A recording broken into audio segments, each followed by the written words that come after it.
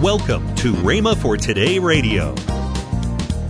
That old hard heart and stony heart is gone. And he's a new creature, as Paul said in 2 Corinthians 5:17. Therefore, if any man be in Christ, he is a new creature. He is a new creature.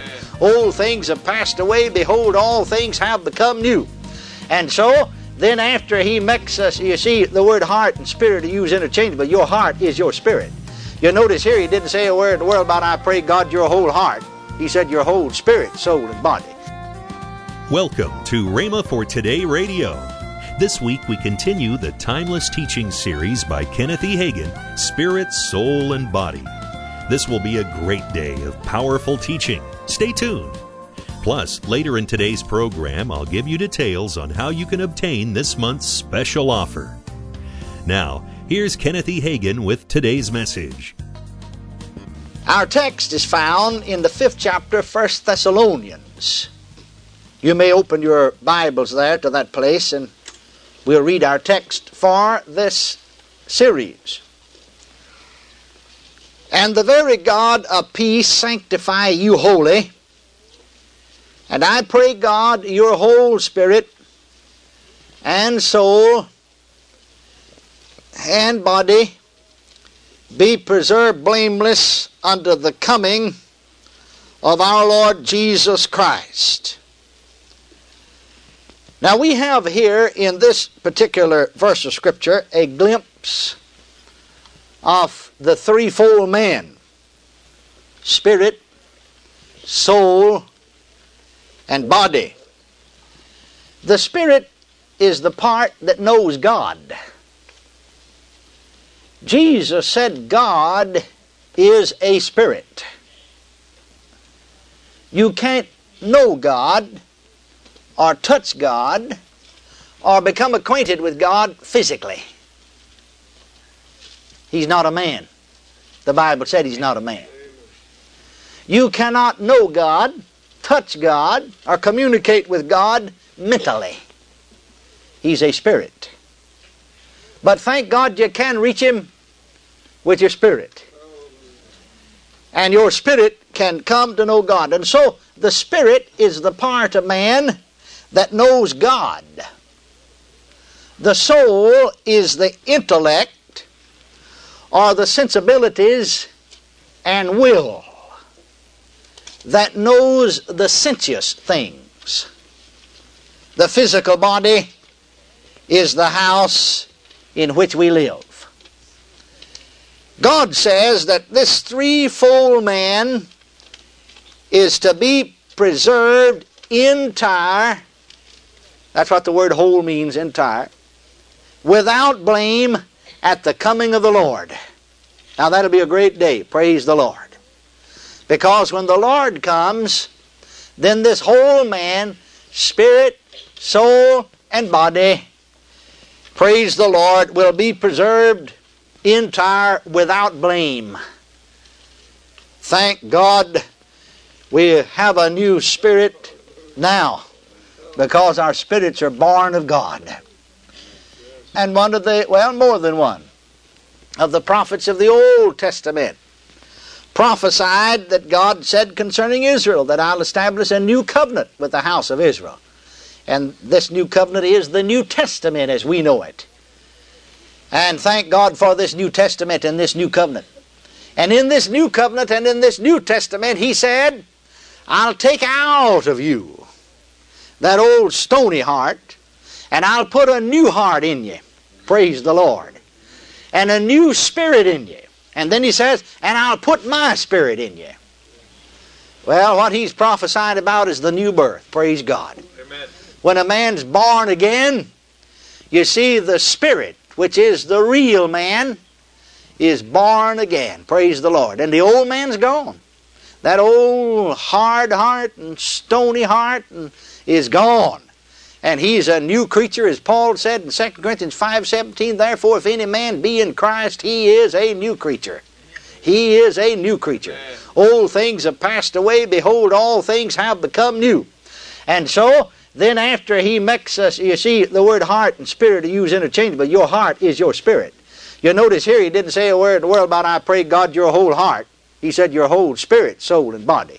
And when the Word of God uses the word heart and speaks of the heart of man, He's speaking of the spirit of man. We need to know that. Actually, as we've said to you before, we need to realize this, that when God in His Word is speaking of the heart of man, He is speaking of a man. We use the scripture that is very illuminating on the subject, and that's 1 Peter 3:4, where Peter said, "But let it be the hidden man of the heart." See? Here he was talking, as we've already pointed out, that Peter said to the Christian wives, "Whose adorning, let it not be the outward adorning of the flesh." Well, of course, the flesh is the body. And he mentions about the outward adorning of the flesh, such as plaiting the hair, wearing of gold, and putting on of apparel. But let it be the hidden man of the heart. He said, don't take all your time, you Christian wives, don't spend all the time on your hair and on your clothes, because women are prone to do that. But he said, see to it, first of all, that the inward man, or, here Peter calls him, the hidden man of the heart, is adorned first with a quiet and a meek spirit, doesn't he? But what I want you to notice was this expression, hidden man, or, this way, man of the heart. I like that. Man of the heart. Now, what does he mean by that? Well, he's telling us then this, that when God speaks of the heart, He's speaking of a man. He's speaking of a man, isn't he? And that this man that He's speaking of is not the outward man or the man of flesh or the body, but it's the inward man. And so Paul calls him the inner man, and he also calls him the inward man.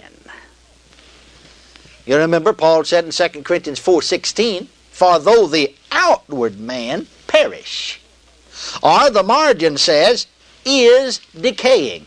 And I'd like for you to turn there with me, if you will, in your Bibles.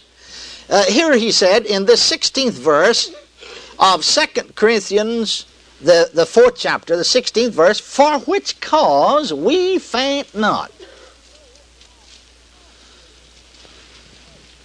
He said, "But though our outward man perish," or as the margin reads, "is decaying." The outward man, the body, is decaying. It's growing older. Just like the house that you might live in on 504 North Chestnut Street. You know, that house is growing older. But you know what? You're not getting any older. Praise God. I said you're not. Amen. You're not. He said, yet the inward man is perishing? No. Is decaying? No.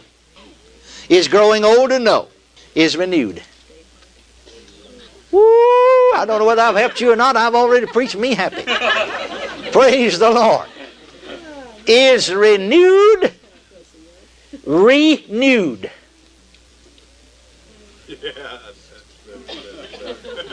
Renewed. Day by day. Oh, glory, glory, glory, glory. I'll never be any older than I am now. Praise God. Praise the Lord. I'll never be any older. Praise God. I'm not any older now than I was a few years ago. I know more than I did, but I'm not any older. Are you listening? Amen. Because you see, this inward man is the real me. The inward man is renewed day by day. Now look at that 17th verse. For our light affliction, which is but for a moment. What you're going through in this world sometimes in the natural standpoint, you know, seems to be tough, but it's just for a moment. It's just for a moment. Worketh for us a far more exceeding and eternal weight of glory. While we look not at the things which are seen, The outward man is seen, but the inward man is that hidden man, unseen man. While we look not at the things which are seen, but at the things which are not seen. Too many people look at the wrong thing. That's the reason they're whipped and defeated in life. All they ever see is what's seen. I like something Wigglesworth said, Smith Wigglesworth said. I said it before I ever read he said it, but when I read he said it, just sort of confirmed what I had. Helped me, see? He said, I'm not moved. I'm not moved by what I see. I'm not moved by what I feel. I'm moved only by what I believe. Praise the Lord. See, that's the only way in the world you can look at the unseen is by faith. Amen. See? And so he said, while we look not at things that are seen. Now that's the reason Christians are defeated in life so many times. They keep looking at things that are seen. They keep walking by the way they feel and how things seem to be. But he said we look at those things which are not seen, for the things which are seen are temporal, but the things which are not seen are eternal. Now, he's not through yet. You see, man divided this letter Paul wrote into chapters and verses, makes it easier for reference. But see, in this first verse of the 5th chapter goes right along with what he's saying in this 4th chapter. He says, for we know. He's talking still about these things that are not seen, still talking about this inward man. And he said, for we know that if our earthly house of this tabernacle were dissolved. Well, you know just as well as I know that your earthly house of this tabernacle is that outward man that he's talking about there in the 16th verse that is decaying. If this tabernacle, our earthly house of this tabernacle, if it were dissolved, if it dies and you put it in the grave and it's dissolved and it goes back to dust, that's not the end. We have a building of God, and house not made with hands, eternal in the heavens. That's this inward man that's eternal. That's this hidden man of the heart that's eternal. Praise God. Now then notice what he said in this 6th, 7th, and 8th verses of this 5th chapter of 2 Corinthians, because he's still talking about the same thing. He says, therefore we are always confident. Yes, we can thank God for this confidence. You're listening to Rhema for Today with Ken and Lynette Hagin. Call now to get this month's special offer, the 6 CD series that you've been hearing today, Spirit, Soul, and Body by Kenneth E. Hagin, plus the mini book, How You Can Be a Success in Life by Ken Hagin. Additionally, if you call today, we'll include the bonus paperback book, The Greater Glory by Ken Hagin. All 3 dynamic resources for just $39.95. Don't delay. Call today. Call 1-888-FAITH-99. That's 1-888-FAITH-99.